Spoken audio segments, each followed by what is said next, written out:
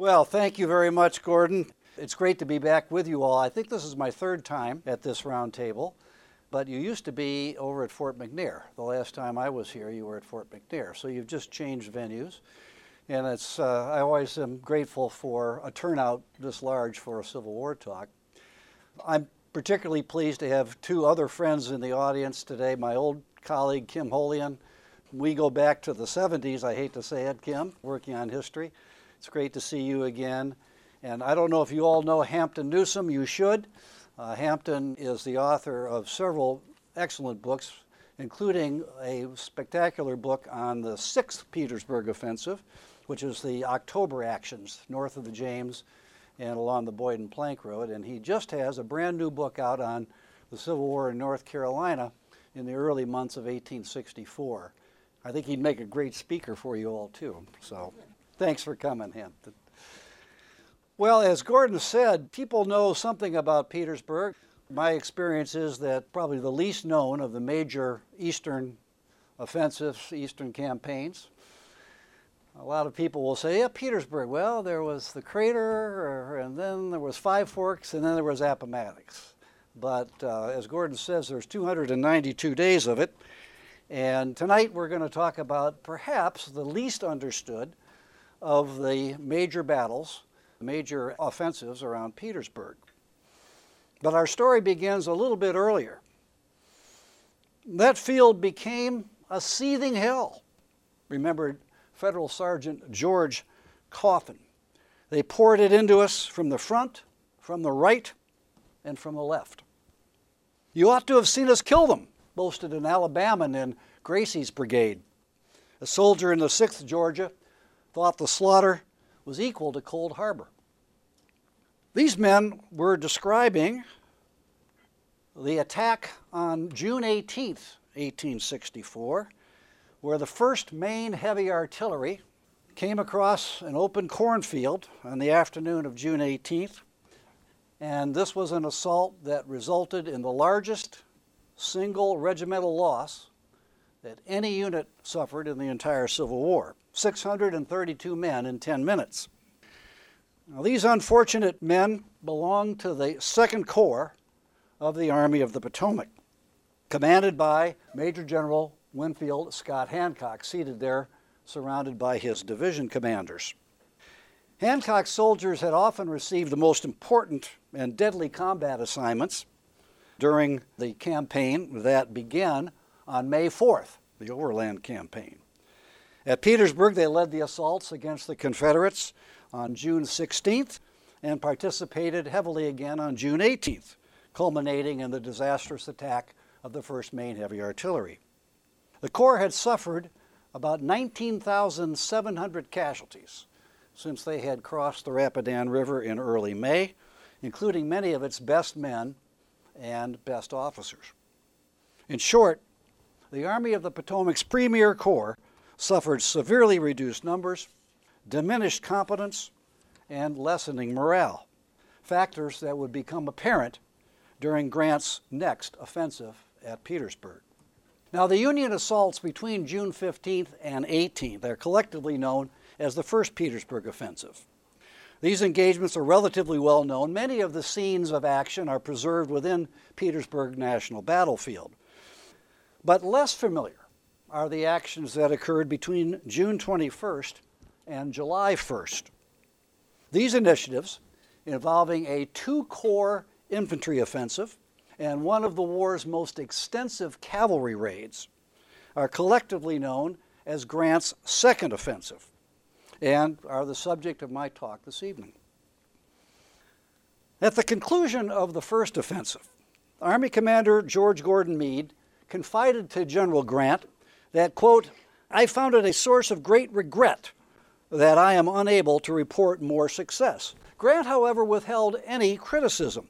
"I am perfectly satisfied," said the General-in-Chief, "that all has been done that could be done, and that the assaults today were called for by all the appearances and information that could be obtained." Grant then advised Meade that now we will rest the men and use the spade for the protection until a new vein can be struck. This promise of inactivity and static warfare lasted all of 36 hours.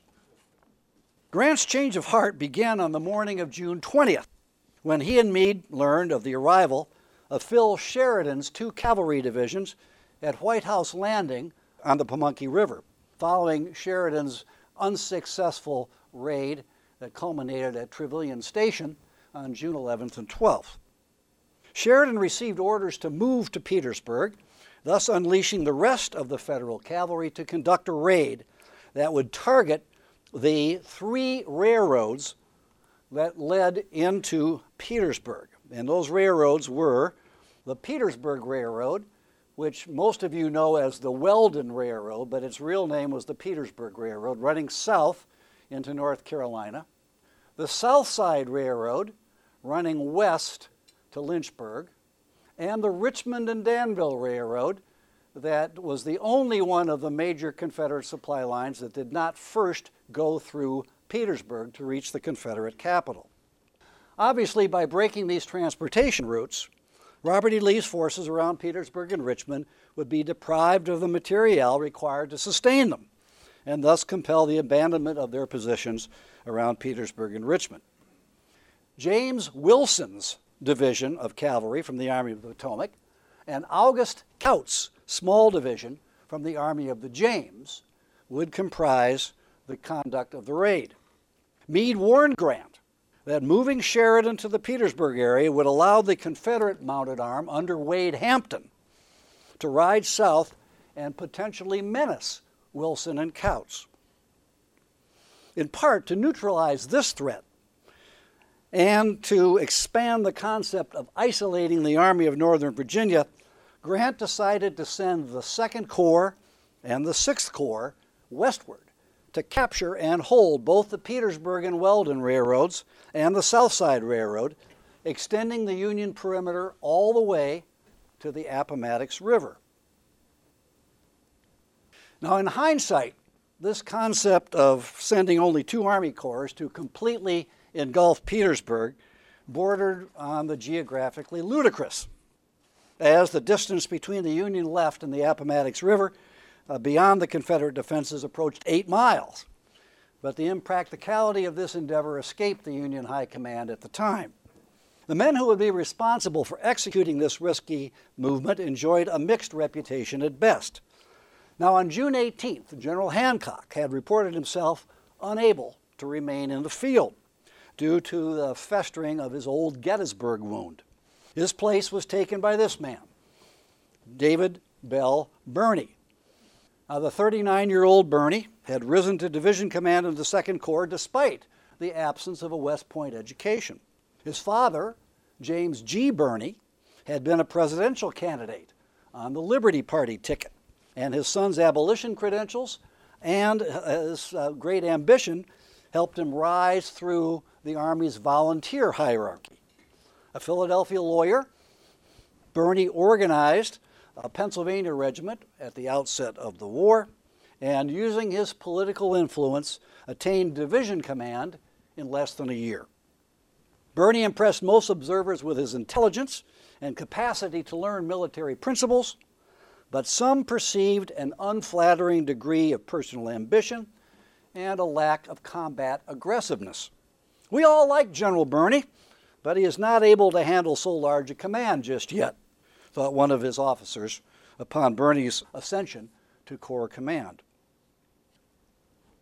The 6th Corps had been led by Major General Horatio Wright since May the 9th, when the Corps' beloved commander, John Sedgwick, fell victim to a sharpshooter at Spotsylvania. 44 years old and a native of Connecticut, Wright graduated 2nd in his West Point class in 1841. He verged on 6 feet tall and, according to a witness, wore a rounded face of florid hue with puffy cheeks and bulging forehead, had brown locks which, if licensed to grow, would vie with Hyperion's, for the tendency to curl was there. As it was, they were more luxuriant than his poverty of mustache and goatee, both of which were of a lighter shade. Wright earned the reputation of being a skilled engineer, but as a combat commander, his prowess had yet to be established, a shortcoming the second offensive would do little to cure. The soldiers do not like Wright very well, admitted a man in the 37th Massachusetts. James Harrison Wilson assumed control of the cavalry arm of the operation. Not yet 27 years old, Wilson had risen from a staff position under Grant at Vicksburg to command the Cavalry Bureau and then the head of one of Sheridan's cavalry divisions. He was the junior brigadier in the entire cavalry corps. In personal appearance, he is not remarkable, mused a newspaperman, but he is the best horseman in the Army. Wilson's performance during the Overland campaign suggested that he was still learning his craft, but his vast personal ambition meant that he would never hesitate to accept any assignment that would advance his career, and leading the proposed raid would be right up his alley. The second offensive would be his first foray into independent command.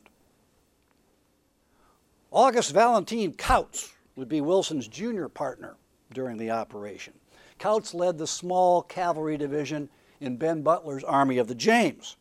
Born in Germany, Kautz grew up in Ohio, volunteered for service in the Mexican War, and graduated with an undistinguished rank at West Point in 1852.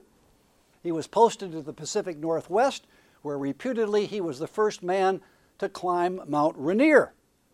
And he rose from a junior officer status in the 6th U.S. Cavalry to lead the 2nd Ohio Cavalry in the Western Theater, and then came east in 1864 to lead Butler's horsemen. Kautz required close supervision and suffered from bouts of malaria that would incapacitate him for long periods of time, and was, at best, a mediocre leader. By the summer of 1864, of course, as you all know, the Union cavalry was well along in the process of establishing itself as superior to its Confederate counterparts. But Wilson and Kautz were not instrumental figures in this evolution. Now, the second offensive began on the evening of June 20th, as the 2nd and 6th Corps pulled out of the Union line south and east of Petersburg and headed west. So here we have Wright and Birney with the 6th and 2nd Corps leaving their positions along the Union siege lines and heading west. The Army's other corps, which is to say the 5th Corps and the 9th Corps, closed up to cover the gaps left by Birney and Wright. Now, elements of Butler's army would head for the third aspect of the second offensive, which we're not really going to talk about. That was an effort to establish a beachhead on the north side of the James River at a place called Deep Bottom. On the morning of the 21st, June 21st, Birney had his 21,000 men heading west of the Jerusalem Plank Road. Now, the Jerusalem Plank Road is this highway here that is running due south out of Petersburg, and for which there is no accompanying railroad. Encountering harassment from Rufus Barringer's North Carolina Cavalry in this area here, and elements of Cadmus Marcellus Wilcox's infantry division. Wilcox is coming down here from the Confederate lines. The 2nd Corps settled down in a dense, scrubby forest extending from the Plank Road west for a little less than a mile. Birney ordered his men to erect works, although the thick tree cover limited his field of fire. James B. Ricketts' division led the 6th Corps march, and there you see Ricketts to the left of the 2nd Corps, followed by the Corps' other two divisions, Wheaton and Russell. By nightfall, the Federal alignment was, from east to west, John Gibbon's division, with its right flank anchored on the Jerusalem Plank Road, followed by Gershom Mott's brigade, Francis Barlow's divisions, and Ricketts with the 6th Corps divisions of David Russell and Frank Wheaton lagging behind. Meanwhile, Wilson's orders arrived that morning, instructing him to depart on his raid before dawn on the 22nd. he was told to move by the shortest routes to the junction of the South Side and Richmond and Danville lines at a place called Burkeville Junction, and destroy those roads to the greatest extent possible, continuing their destruction until driven from it by such attacks of the enemy as you can no longer resist. Those were his orders.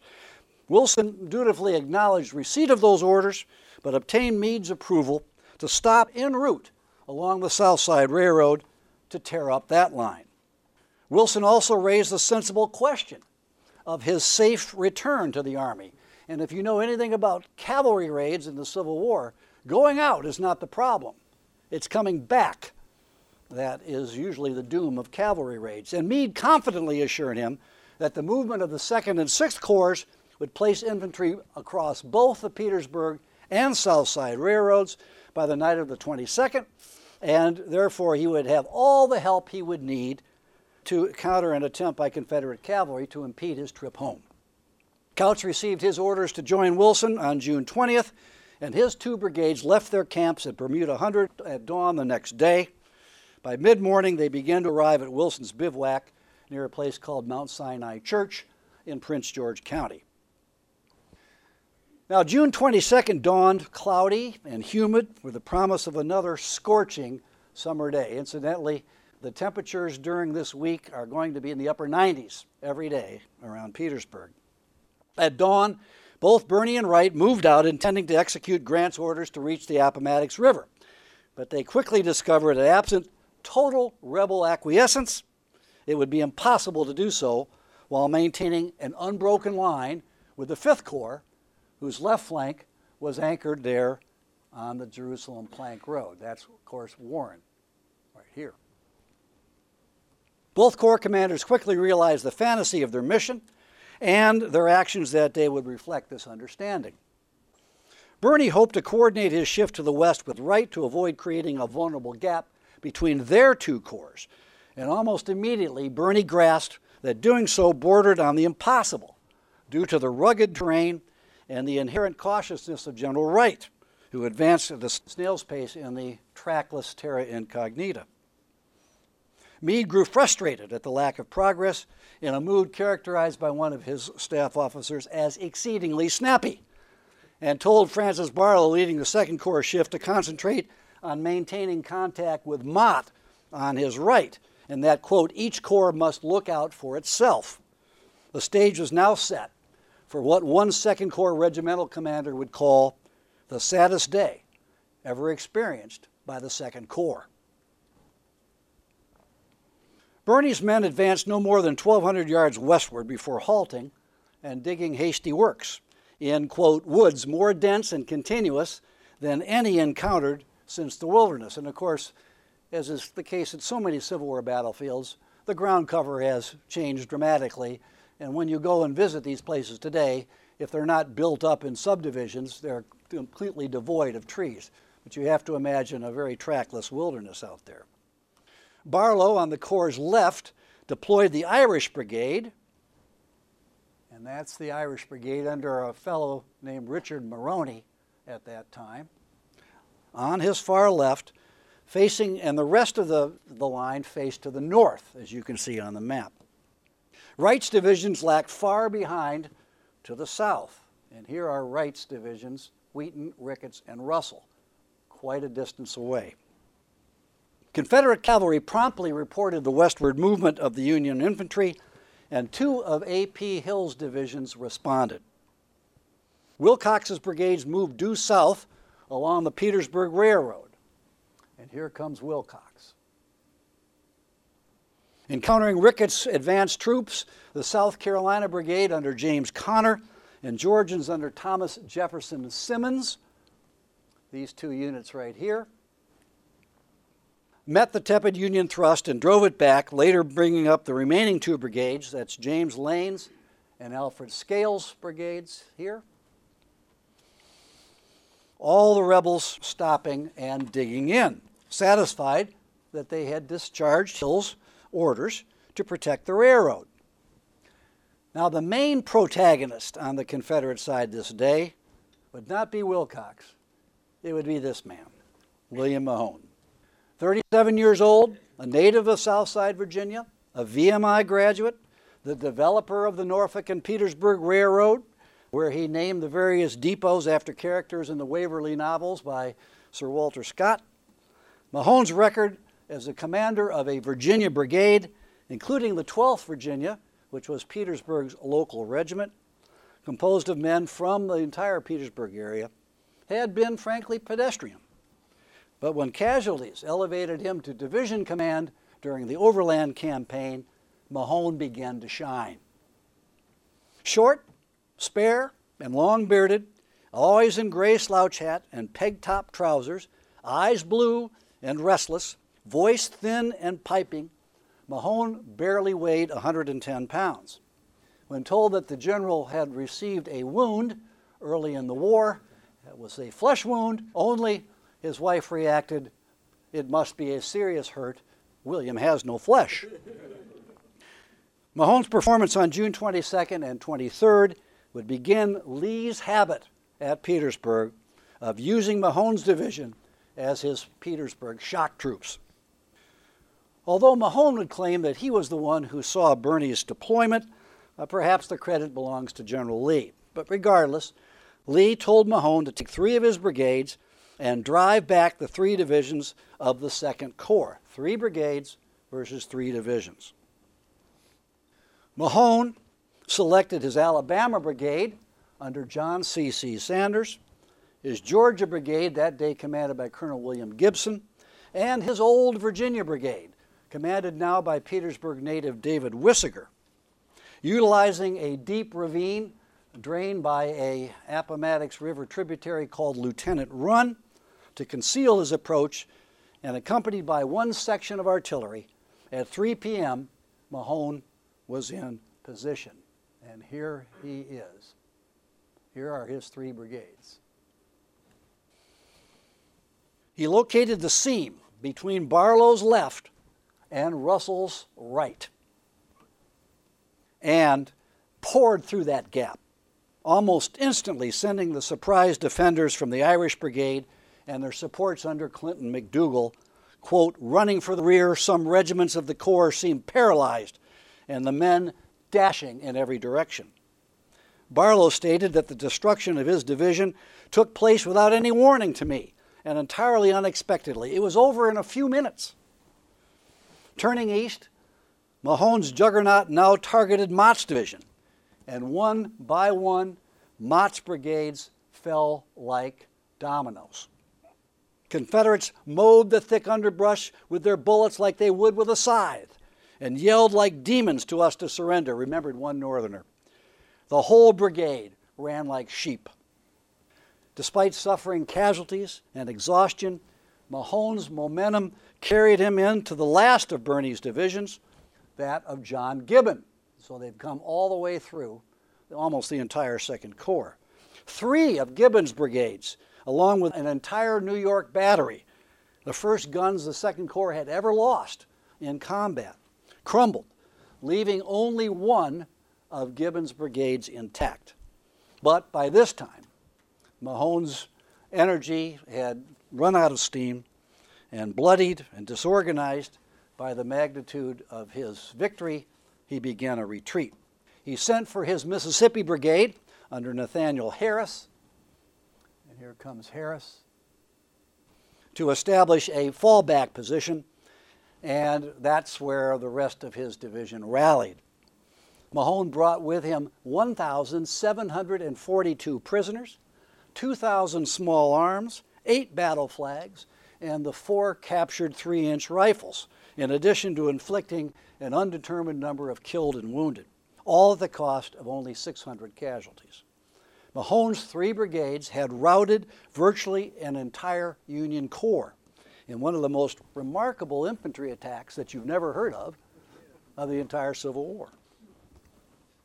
Meanwhile, Hill sent orders to Wilcox to detach 2 of his brigades to the north, moving evidently in position to reinforce Mahone, leaving the other 2 brigades to entertain Wright. Wilcox, when he heard the sound of Mahone's guns, began to move north sometime between 4 and 5 o'clock, and he began to move back to the rally point. Now, great controversy, I won't go into this, but there was tremendous amount of ink spilled between Mahone and Wilcox as to what happened. Mahone claiming that Wilcox refused to come to his aid. But in any event, Wilcox would arrive back at the main Confederate line by nightfall. Ricketts and Russell reacted to Wilcox's departure by advancing in what is now the gathering gloom, scattering the few men that Wilcox left behind as a screen, but this modest achievement could not disguise the disastrous results of June 22nd. David Birney explained, quote, "I attribute the failure to the extraordinary loss among the commanding, staff, and other officers of this command to the large proportion of new troops assigned to this corps to replace veterans, to the fact that the 6th Corps did not advance simultaneously, and that in consequence my line was taken in flank, and at points in reverse, creating a panic. Many rank-and-file soldiers blamed their commanders, especially Birney and Barlow, and averred that had Hancock been present, none of this would have happened." Now, despite this overwhelming tactical victory Mahone achieved on June 22nd, the Petersburg Railroad still remained within striking distance of the Federals. Even though Grant's larger objective of encircling Petersburg had proven a pipe dream, the capture of the Petersburg Railroad, part of that direct link running through North Carolina to the only functioning Confederate port on the Atlantic at Wilmington, would represent, if captured, a major achievement. The 2nd Corps had been so badly damaged on June 22nd that it attempted and achieved almost nothing on June 23rd. So the focus would switch to Wright's 6th Corps. Now, Wright's day started at 4:30 a.m. with a visit from Meade, who encouraged his subordinate to demonstrate more moxie than he had shown thus far in the offensive. Wright's divisions had deployed with Ricketts on the left, Russell on the right, and Wheaton in general reserve. Meade departed Wright's command post at 7 a.m., but his admonitions apparently made a limited impression on the ever-cautious Wright. The Corps commander only committed a small band of sharpshooters from the 3rd Vermont to advance. But these few men managed to reach the tracks unimpeded, prompting Wright to dispatch a group of pioneers, supported by the 18th Pennsylvania Cavalry, to tear up the tracks. Brigadier General Lewis A. Grant, no relation, commanding the Vermont Brigade in Wheaton's division, added about 200 men of his own 11th Vermont, otherwise known as the 1st Vermont Heavy Artillery, to the group, and they took position facing north toward a prospective Confederate approach, extending a gossamer-thin line to connect with the left flank of Ricketts' static brigades. This humble initiative had not gone unnoticed at Confederate headquarters, and Lee sent word to Hill to dislodge the Yankee raiders. Naturally, Hill turned to Mahone, who allowed his weary brigades to rest during the morning, but had them on the march by noon. Aided by 6 guns and a brigade from Henry Heath's division, Mahone led perhaps 3,000 men south, parallel to the railroad. Taking position west of the tracks and concealed in the woods, Mahone was again ready at 3 p.m. Now, despite Little Billy's efforts to keep his approach secret, Union signal stations had spotted the large dust clouds on the sky, indicating a significant movement of troops.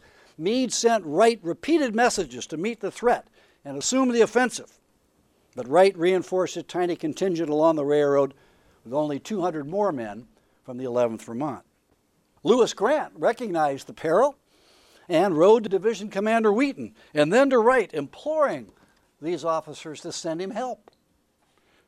Both of them demurred, discounting the danger and confident that should the rebels advance, the Vermonters could easily retire to Ricketts' line. But neither Wheaton nor Wright realized that a gap had opened between the 1,000 men near the railroad and the left flank of Ricketts' supporting division. And you can see, I think, the problem here. In essence, the advanced contingent of Federals had formed a hollow square with all of their flanks exposed, and Mahone did not miss the opportunity to exploit these isolated and vulnerable Yankees. About 4:30, the diminutive Virginian sent his Virginia and Florida brigades around the Federal left, here, and his Georgians and Mississippians around the federal right. And the result was predictable. The Yanks ran pell-mell, strewing the ground with guns, accoutrements, knapsacks, haversacks, and any other thing that might retard their progress, exulted a Georgian. Some of the Vermonters succeeded in flight, but most found themselves completely surrounded.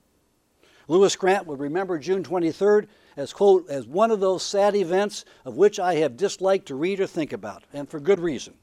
The 6th Corps lost 588 men that day, the vast majority of them prisoners from Grant's brigade, at a cost of only about 150 casualties for Mahone.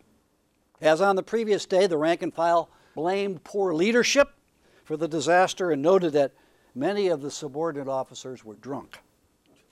Private John B. Southard of the 49th New York was not alone in blaming his corps commander. General Wright may be a good brigade general, but good for nothing to command a corps. And if they keep on with such generals, you can be assured there won't be no discipline in the whole army. Well, thus ended the infantry portion of Grant's second offensive.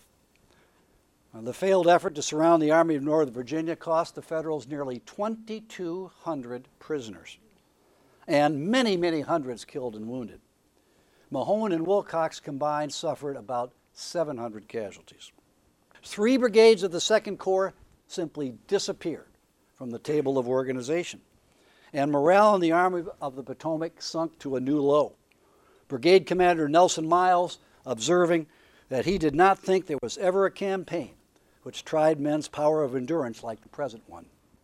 Although Lee and Hill realized that their victory was merely tactical, exercising almost no impact on the strategic calculus around Petersburg, the victory convinced the average Confederate soldier of the invincibility of his cause. I think the prospects are brighter now for us than ever, wrote a Virginia artillerist, reflecting the opinion of most of the men in Lee's army. The cavalry component of Grant's second offensive would do nothing to alter that assessment. Now, the infantry action of June 22nd and 23rd, frequently called the Battle of Jerusalem Plank Road, played out as Wilson's cavalry began what would be an unprecedented ordeal for the Union mounted arm. By 2 a.m. on June 22nd, some 5,500 troopers and 3 batteries boasting 12 guns prepared to leave their bivouac at Mount Sinai Church. Wilson had some 9 regiments divided into 2 brigades, commanded by Brigadier General John B. McIntosh and Colonel George H. Chapman. Kautz's 2 brigades, under Colonels Robert M. West and Samuel Spear, had only 4 regiments between them, the most colorful of which was the 1st District of Columbia Cavalry. Organized originally, quote, to serve as a kind of complex police spy bodyguard under the immediate eye of the renowned military humbugs who perambulated Washington like strutting turkey cocks, the regiment was comprised primarily of men from Maine, who were, quote, more used to lying out on a topsail yard in a gale than mounting a horse.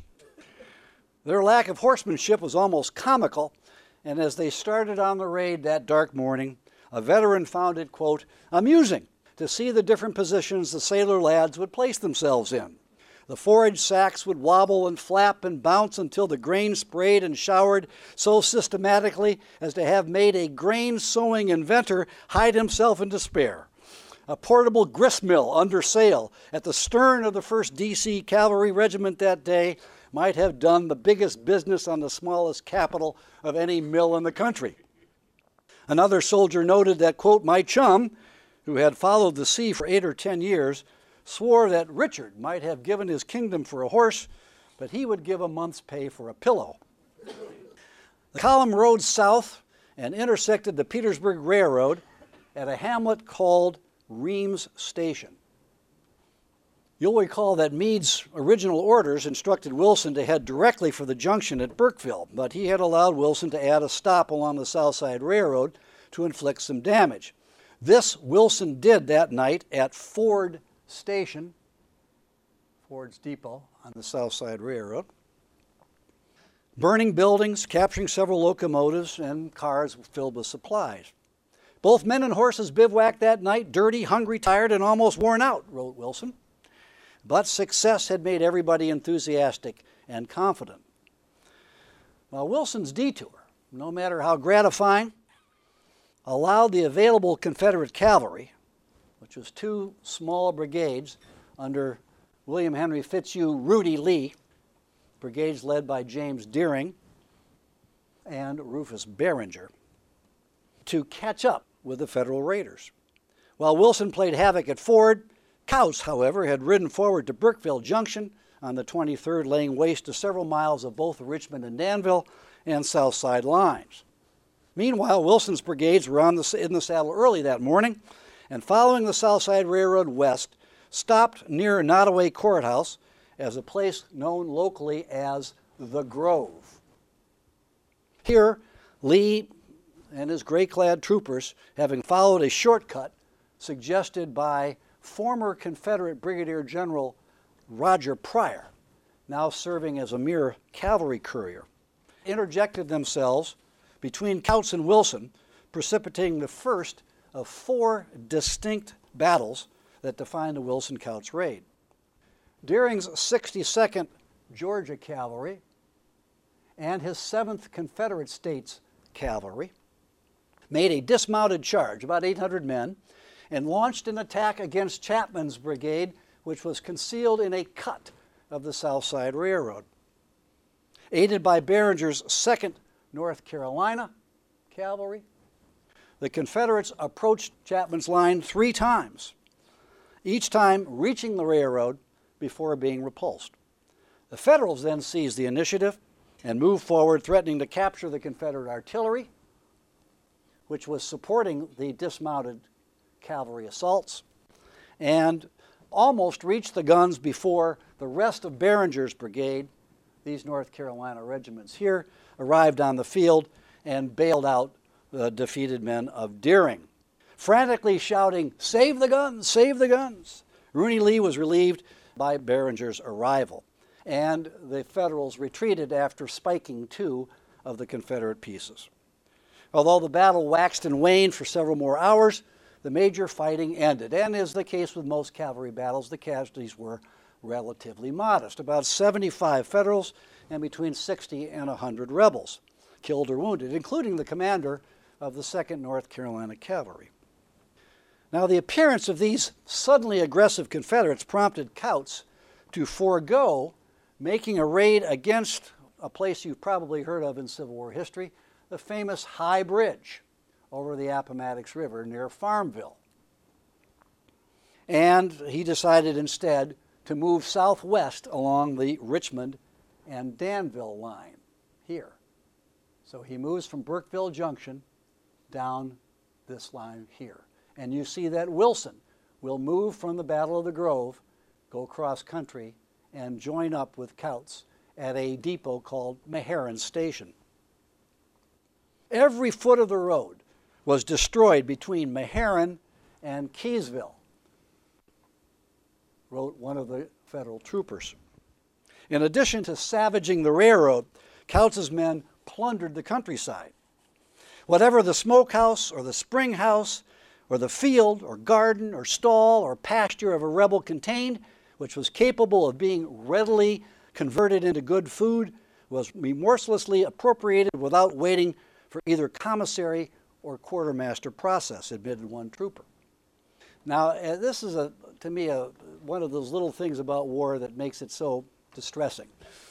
Because as the Federal horses began to give out, became too lame to continue, the riders would shoot them to prevent them from being used later by pursuing Confederates, replacing them with mounts that they had stolen along the way.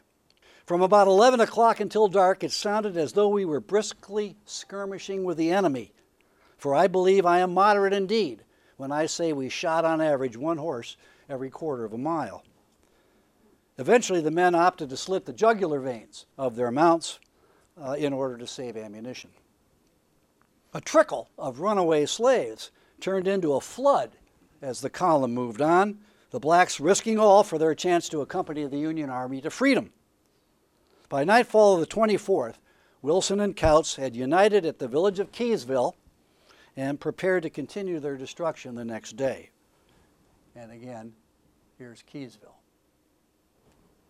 The most important target on the Richmond and Danville Railroad was the 600-foot-long covered bridge that crossed the Roanoke or Stanton River just south of a depot called Roanoke Station, right here. The raiders moved down the tracks early in the morning of June 25th, continuing to destroy every facility along the railroad they encountered while enduring the blistering heat of another summer day. Little did they know that a makeshift Confederate force at the bridge was gathering in their front, and the leader of this motley collection of prison guards, convalescing regulars, militia, and boys from a nearby academy was this man, Captain Benjamin Farinholt of the 53rd Virginia, himself at home recovering from a wound. In a matter of just 36 hours, Farinholt had accumulated a force of between 938 and 1,238, depending on which source you believe, men to protect the bridge. My command was a heterogeneous mass, the rawest kind of recruits, from 14 to 20 and from 50 to 65 years of age, confessed the captain. He decided to make his primary defense north of the bridge, right in here. And he assigned a man named Henry Coleman, who himself was recovering from a serious head wound sustained at the Battle of the Bloody Angle at Spotsylvania, to put in charge of that defense. He had about 250 militia and home guards behind shallow works, both flanks anchored on the river, as you can see, and a log barricade across the tracks, loopholed and defended by about 20 men. The rest of the old men and young boys remained on the south bank, defending 6 pieces of artillery both above and below the bridge. Farinholt positioned 2 small bands of volunteer cavalry on his flanks, looking for efforts by the Federals to get around this barricade. Kautz's division led the blue-clad cavalry that afternoon, arriving on the hills overlooking the valley about 2 p.m., while Chapman's brigade skirmished with the rear guard of Behringer's Tar Heels, who did their best to harass the raiders. The tracks ran due south from a depot called Roanoke Station, and on the right there was a wheat field, and on the left a grassy pasture that reached almost to a man's shoulders. And the whole area, this map doesn't really show it, but the whole area in this vicinity was bisected by hedgerows and drainage ditches. Wilson opened the action with an artillery bombardment at maximum range from a place called Mulberry Hill, here.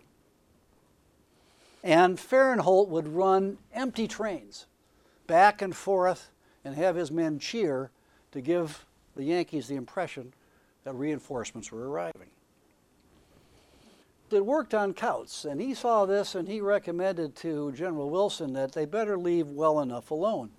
But of course Wilson would have none of it. I directed General Kautz to dismount his division and endeavor to push close enough to the end of the bridge to set fire to it, Wilson explained, as he ordered West to advance on the right and Spear on the left. Now, Kautz's men recognized a tough nut to crack when they saw it.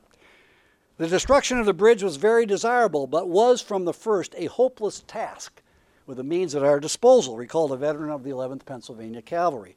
If we could have only been able to flank them, I know we would have soon sent the home guards flying off to their legitimate business, that is, toward their homes, wrote a soldier in the 2nd Ohio.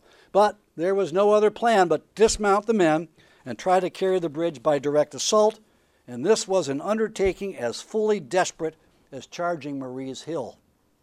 These predictions proved prescient, as each of the several attempts to storm the bridge met a withering fire from the determined defenders on both sides of the river.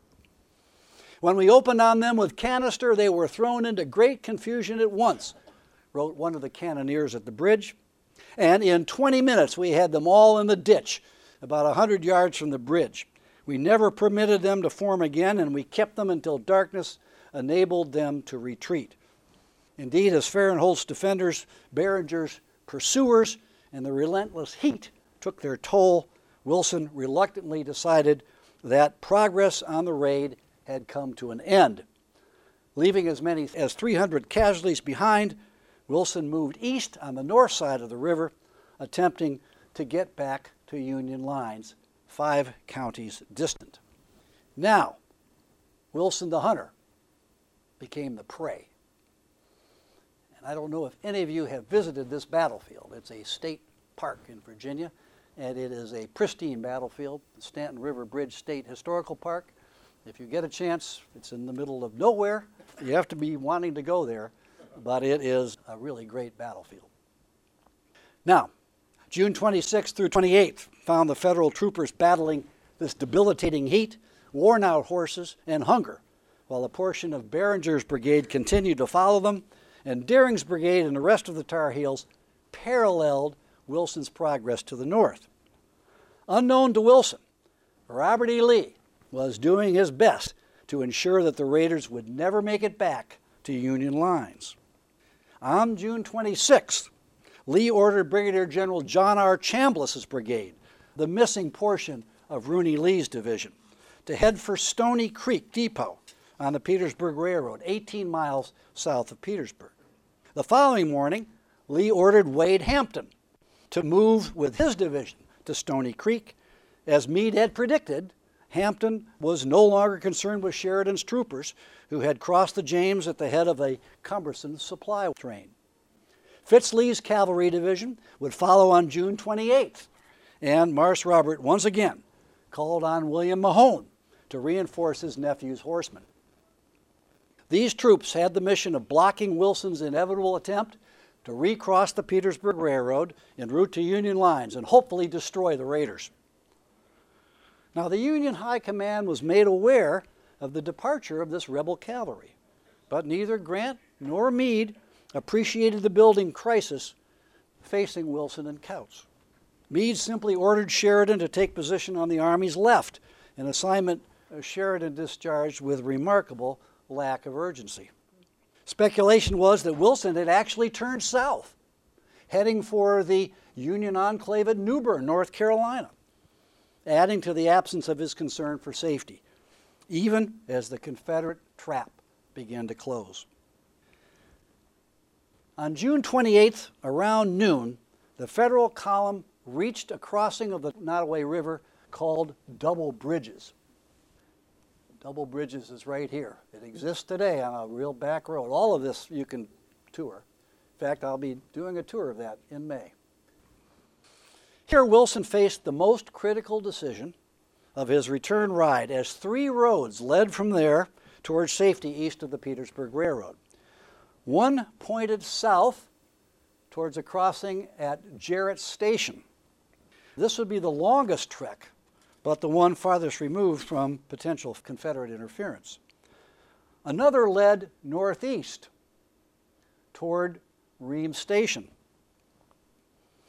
just a few miles south of the battlefields of June 22nd and 23rd. The intermediate route led north and then east to Stony Creek, and a direct road that led to Prince George Courthouse and the Union left flank.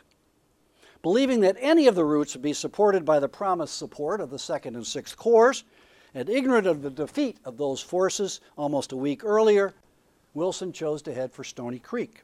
Now, a handful of Confederate prisoners and some of the hundreds of contrabands that had continued to accumulate behind the Union troopers told Wilson that a battalion of infantry and a remnant of Rooney Lee's cavalry were at Stony Creek, but Wilson felt confident that he could easily overwhelm such a small force.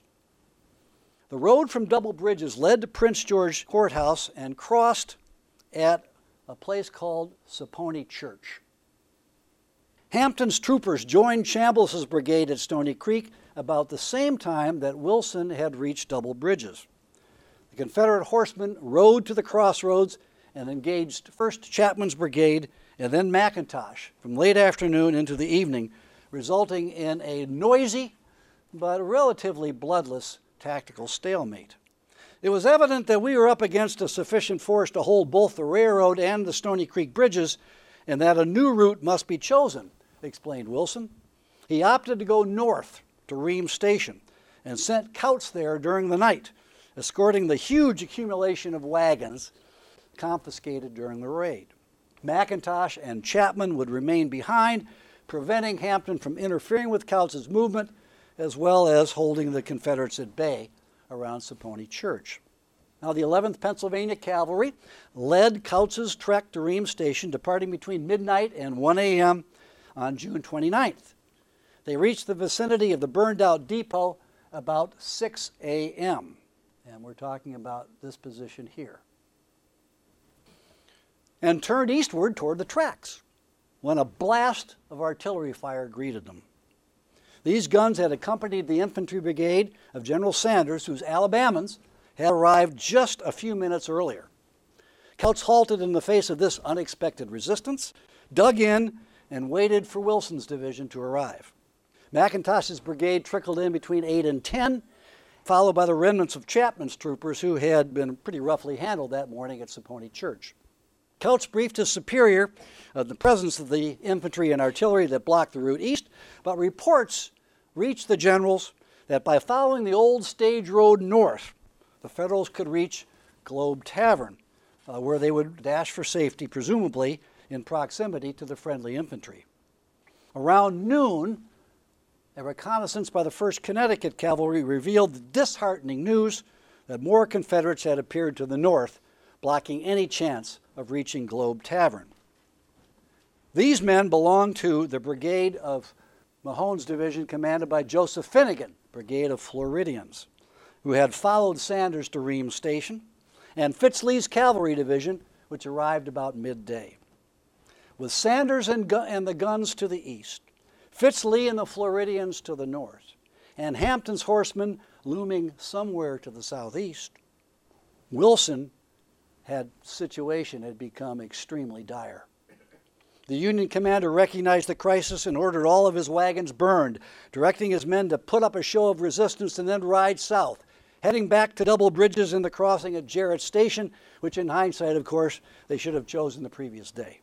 But before he could execute this maneuver, Mahone's Alabamans and Floridians and Fitz-Lee's cavalry under Williams Wickham and Lunsford Lomax swept down on Wilson. For a brief space, the confused combat, ever receding, went on, but fierce shouts of triumph mingled with the dismal cries of stricken men, ringing pistol shots, the clattering of cavalry carbines, the dull roar of the guns soon gave way to utter chaos.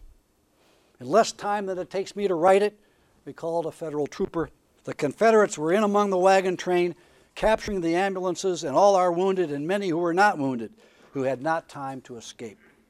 Now, Couts somehow found the means to locate a seam in the Confederate circle, and he rode eventually to safety. But Wilson's division found its only refuge in wholesale skedaddle south, accompanied by the frantic contingent of hundreds of runaway slaves. Reaching the narrow bridge over Stony Creek, Wilson and his staff were among the first to cross, as his panicked troopers attempted to follow with Confederate horsemen in close pursuit. Some Yankees desperately endeavored to ride their horses down the steep slope and across the wide stream, many of them tumbling into the swirling water. Men and horses mingled in almost every conceivable shape, struggled to reach the opposite bank, while bullets whizzed among the trees and shells screamed over our heads, remembered a New Yorker. Most of the cavalrymen managed to get away, but the frightened black refugees met a grimmer fate. Enraged by the sight of so many disloyal bondsmen, the Confederates, quote, would saber the niggers without mercy, reported an officer in the 1st Vermont Cavalry. John Gill of a Maryland Confederate unit agreed. Our men became greatly enraged, and it was difficult to restrain them. It was a question of quarter or no quarter, and it was mostly no quarter. Wilson's survivors made it back to double bridges after dark, crossed the railroad at Jarrett's at 2 a.m. on June 30th, and by the afternoon of July 2nd, they re-entered Union lines, joining Couts's men who had arrived 36 hours earlier. Wilson's losses during the raid numbered 1,445 men, about 25% of his whole force. In addition, the Federals lost all 12 of their guns at Reams Station and 30 wagons. 5,000 of their mounts never made it back. The Confederates suffered 410 losses while resisting the raid, most of them sustained at Saponi Church and Ream Station. The runaway slaves who survived the slaughter marched to Petersburg, where their owners reclaimed them and placed them back in bondage. Grant pronounced the raid of great importance, and indeed the troopers had inflicted significant damage to the Confederate transportation infrastructure. The men who endured the 10-day ordeal, however, had a different take than the General-in-Chief. "I would not go on another such raid for $2,000 cash and pray we may never be sent again while my time lasts," stated a man in the 3rd Indiana. The Confederates harbored no such ambivalence, as one Virginian declared that the campaign resulted in, quote, "the absolute squanderation of Wilson's whole command."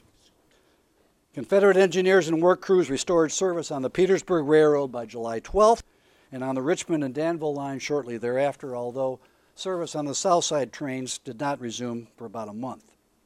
Sheridan came under scrutiny for failing to move quickly enough to offer Wilson any aid, and similarly, Union soldiers from the 6th Corps arrived at Ream Station in time only to fire a few parting shots at Finnegan's Floridians.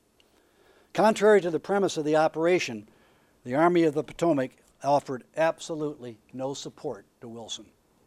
When combined with the disaster experienced by the 2nd Corps on June 22nd and the defeat of Wright's men the following day, the Wilson-Couch raid marked the low point in Grant's 1864 campaign. Meade was so discouraged that he advocated for the commencement of formal siege operations. Grant agreed, but only for 36 hours, when he began contemplating a new offensive north of the James, since Butler's effort to establish a beachhead at Deep Bottom had been the only successful aspect of the second offensive. Meanwhile, in front of a Confederate fort southeast of Petersburg, a regiment filled with Pennsylvania miners were digging a tunnel. But that's a subject for a different talk. Thank you.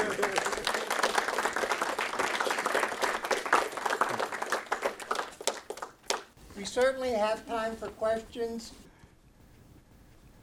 Were the Couts-Wilson raiders armed with repeating carbines? If so, this was the only modernized Federal cavalry failure, wasn't it? Well, I don't know if it would be the only one. I think people would argue that Trevilian Station earlier that month was another Union failure. Most of the Union cavalry did have Spencers. Not all of them, but most of them did. But recall that, this is, of course, not intended to be a fixed battle. This was a railroad raiding operation, and without the Union infantry there to protect them on the way back, it was pretty well doomed. When you say they destroyed the roads, were you hyphenating railroads, or do you mean?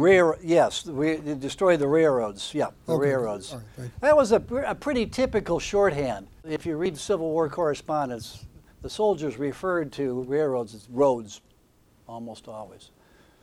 And of course that was, you could argue that there was some success. It did, reading the Confederate literature of the time, there were some supply problems for several weeks for the Army of Northern Virginia, as all of their supply lines into Richmond and Petersburg were damaged. So it did have a temporary effect on the Confederate ability to sustain themselves, not a permanent one.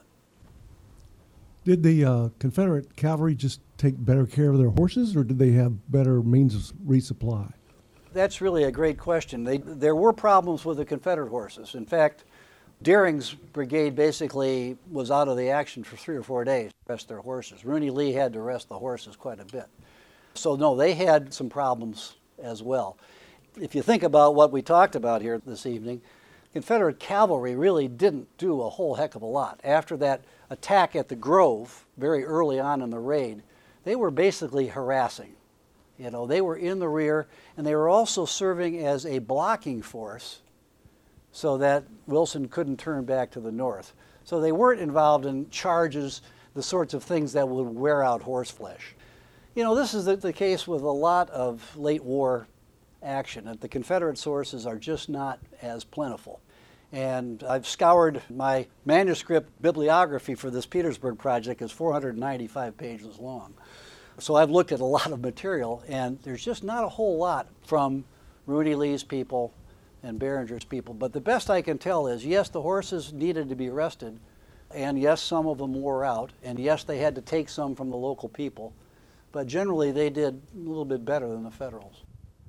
Of course, there's a mental aspect. You know, it's much better to be the guy chasing than the one being chased. And the Federals didn't know where they were going. Sometimes they would change the road signs, and there were 3 or 4 mile wild goose chases. They went down the wrong roads. That part of Virginia was not ambivalent about what side that was pro-Confederate countryside. Southside Virginia was very much pro-Confederate. Yeah, I had a question regarding at this time you're talking about versus later.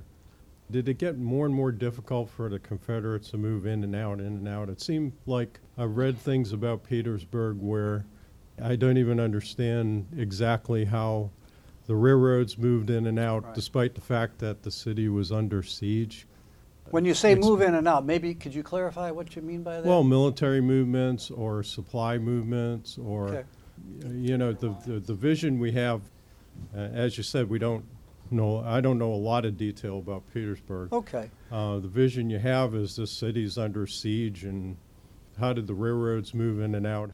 Well, up until the end of the Petersburg campaign, and you notice that I don't usually call it a siege. You know, now Dick Summers, and some of you all know Dick Summers. Dick and I have been friends and colleagues on Petersburg for decades, and we have this friendly argument about whether Petersburg was a siege or a campaign, and you can make an argument on both sides. Really, we kind of have fun with it. But a siege, to me, incorporates a couple of factors. It means that you are completely envelop an enemy army, like at Vicksburg, for example, or Port Hudson, and that you institute formal siege operations, like Meade wanted to do, and Grant told him he could for 36 hours and then said no, which is digging saps and approaches and zigzag trenches and so forth.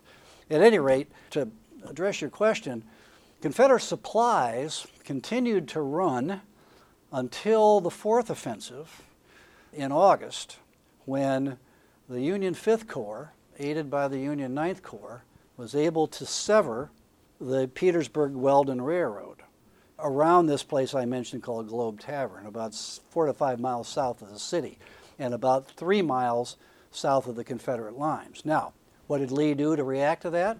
He took the trains up from the Carolinas as far as the Stony Creek Station that appears in the 2nd Offensive, unloads the supplies at Stony Creek, puts them on wagons, takes them cross-country on a road called the Flatfoot Road, into Dinwiddie Courthouse, and then up the Boyden Plank Road, which was a major highway, into Petersburg. So he compensated for the loss of that railroad. But from that point on, Grant is intent on capturing the South Side Railroad, the railroad that runs west to Lynchburg, and that portion of untouched Virginia. And it would not be until April 2nd that Grant would capture the South Side Railroad. Now, another aspect of your question might be on these Confederate offensives. Probably more detail than you needed. We could go into a lot more detail, but you notice that the Confederates make these attacks, but then they fall back. One of their great victories was on August 25th at the Second Battle of Ream Station, the more famous of the two Ream Station actions, where A.P. Hill's Corps comes down with 13 brigades on August 25th and severely punishes the 2 divisions of the Second Corps that are tearing up that railroad around Ream Station. Great Confederate victory, but they couldn't stay. They had to go back to their main lines. So this is all that Lee can really do, is try to prevent the Federals from cutting off those supply lines. And all that Grant can do is keep going after those supply lines. Now that sounds like a pedestrian and kind of dull, methodical operation. It doesn't capture the imagination of most readers or visitors, but they result in these massive battles about which nobody knows much. Now, I would say that this thing about the Second Offensive with the 2nd and 6th Corps that we talked about tonight does not have a monograph. Nobody has written about it. The only thing that's really at all an attempt at describing this is an essay that Ed Barsh wrote for the Park Service as a research document back in the 60s, and it was published amongst a group of Ed's essays in a book by Savas Beatty. But how many of you were familiar with Jerusalem Plank Road? And so about 4 or 5 out of 50, that's pretty much the case. Hampton's book on the 6th Offensive, battle either called Boyd and Plank Road or Hatcher's Run, huge battle, and always accompanied by actions north of the James. See, that's the other thing now. I mentioned just in passing that Butler is able to establish a bridgehead north of the James River as a part of this operation. He has a brigade over there, but all the other offensives now, Grant is going to throw a right hook north of the James towards that portion of the Confederate lines, and a left hook trying to get around Lee's right flank south of the Appomattox River. He's going to do it simultaneously because he has what? The advantage of superior numbers. He can afford to withdraw a corps or two from his lines, still hold his lines firm, and go on the offensive. Lee can't do that. Lee has to always react. And he does so with William Mahone on October 27th. He does so throughout the entire Petersburg campaign. Mahone is always the one who's counterpunching and doing a good job in stopping these Federal offensives. But in most cases, what happens is the Federals are stopped, but they expand their lines.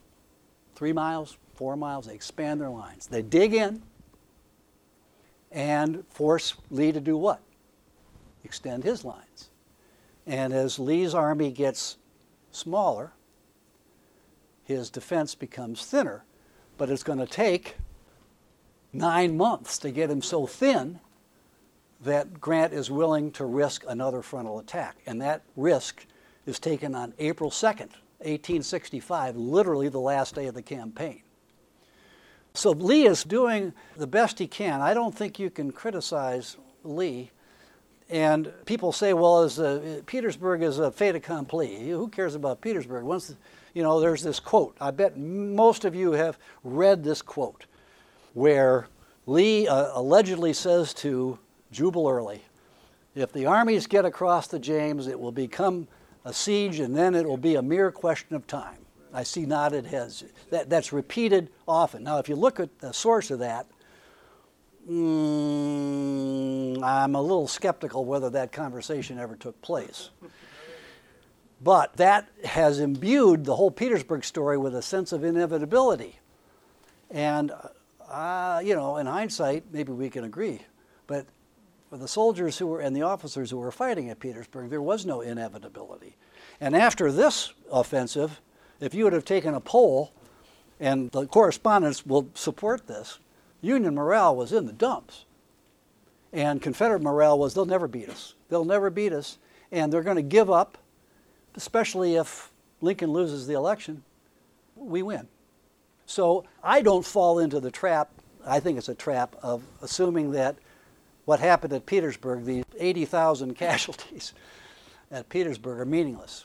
I think there was contingency at Petersburg, at least until the election. Now, once Lincoln gets reelected, and there's no question that the Federal forces are going to pursue this campaign until the end, I think at that point we might all agree that there's no way the Confederates are going to emerge victorious. But up until then, I'd argue that there was contingency. Could you talk a minute about the desertion problem that plagued the Southern Army?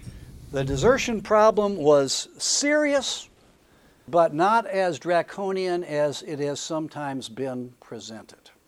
What I mean by that is the heavy desertion in the Army of Northern Virginia really began in the winter of 1865. Now, there was desertion before that, to be sure, but where the Union correspondents write, 15 Johnnies came into our line last night, 70 Johnnies came in on our brigade front last night.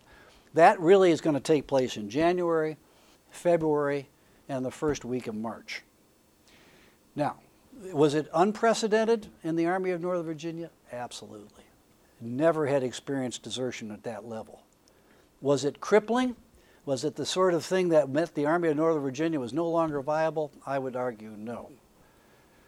Perhaps 1 out of 12 Confederate soldiers deserted. I mean, some of the lost cause mythology will say that the desertion was the reason that the Confederates lost. Like many of us, I think, it used to be very harsh judging desertion. How can you leave your comrades behind? And then I read a letter from a woman in North Carolina who wrote her husband, her soldier husband, and said, "John, I've always been proud of you for being a soldier and defending our country. But so help me God, John, if you don't come home, I will starve and the baby will die." Not too many American soldiers have been faced with that choice. And that, to me, mitigates a little bit the reason these fellows, some of them, deserted. Yes? We heard from another speaker that at one point the casualties on the Union side at this point in the war became so numerous that they stopped reporting them back to Washington and they stopped publishing them in the newspaper because of concerns that the Union population would lose faith. So they stopped reporting those casualties. Does that ring true? That happened, in some cases, yes. In some cases it did. I read a letter the other day. I was at the Huntington Library the last 2 weeks in California. They have a wonderful collection of Civil War stuff out there. And I read about one soldier who wrote home and said that all this nonsense that you read in the newspapers about how everything is going well and the morale in the Army is high is just whistling past the graveyard. He said the Army's morale is terrible and we've lost so many men. Now, of course, when Lincoln institutes that big draft in the summer of 1864, supposedly 500,000 men, the Army of the Potomac swells back almost to full strength. But it's done so with these substitutes and bounty men. And we talk about desertion. Scores of Union soldiers were deserting at this. It was kind of like a two-way street. They'd shake hands as they go by, because these were men who were not in it for the cause. They were in it for the money, and they couldn't wait to get away. And one thing that I learned, maybe you all knew this, but by the fall of 1864 and through the entire winter, Friday was execution day in the Army of the Potomac. And every Friday, they would hang or shoot deserters, and sometimes in fairly large numbers. I don't know if anybody can enlighten me. I've never been able to determine what the difference was, what made some of these fellows have capital punishment by hanging and others by firing squad. I don't see a pattern of why some are hung and some are shot, but a lot of them were. And the Confederates would execute deserters as well if they could catch them.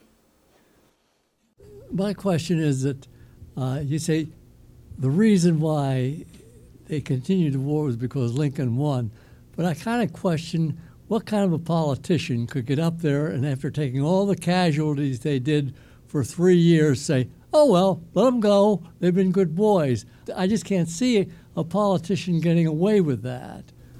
But what politician are we talking about? I'm saying in the North, what politician could get away with saying... If you're talking about the Democrats, that was a huge issue in the Army of the Potomac. And I just read letters today at the Library of Congress. One fellow, he likes McClellan. A lot of these guys like McClellan. They still liked McClellan. But they could not abide the Chicago platform, the Democratic platform, talking about negotiating a peace. And they really couldn't stand the vice presidential nominee on the Democratic ticket, which was a man named George Pendleton, who was a Copperhead. And so the Democrats nominated this war hero, McClellan, on what the soldiers perceived as a peace platform. McClellan denied that. He came out with a statement and denied that he would negotiate a peace, that victory for the Union was his position. But he could not overcome the platform, and he could not overcome the vice presidential candidate. I don't know how often vice presidential candidates influence elections significantly, but if you're polling the Army of the Potomac, George Pendleton cost McClellan a lot of votes. And the Army voted about 80% for Lincoln. They saw Lincoln as the man who would validate everything they had done.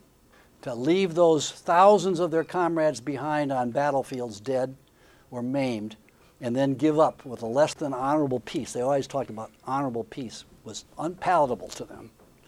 And therefore, McClellan got trounced in the Army. And the Army, of course, won the election for Lincoln. And the Republicans and the government did everything they could to manipulate the system so that the soldiers could vote. Wasn't there a certain amount of resilience in the Union Army that you're downplaying a little bit? You see them take huge casualties, yet they come back and they win. And I've read a lot about the Union Army in the West, where my ancestors fought. They took severe casualties around Atlanta and all those areas, yet they come back and they win consistently. So it seems to me that even though they would take these casualties and morale would be low, they would come back. I couldn't agree more with your assessment. And there's a book, Steve Soderholm, what's his last name, has written a book on the Union Army in 1864, the Army of the Potomac, and he argues just what you say. Maybe he goes even farther. It says that the Petersburg campaign invigorated the Army because it provided a break from this constant combat of the overland campaign through June 23rd and gave them a chance to rebuild themselves. It's a matter of degrees. When we talk about low morale, it's a matter of degrees. Morale was as low as it was going to get, but that's not to say that the whole Army was ready to give up. Not at all. I agree with you. Thank you very much. Appreciate it.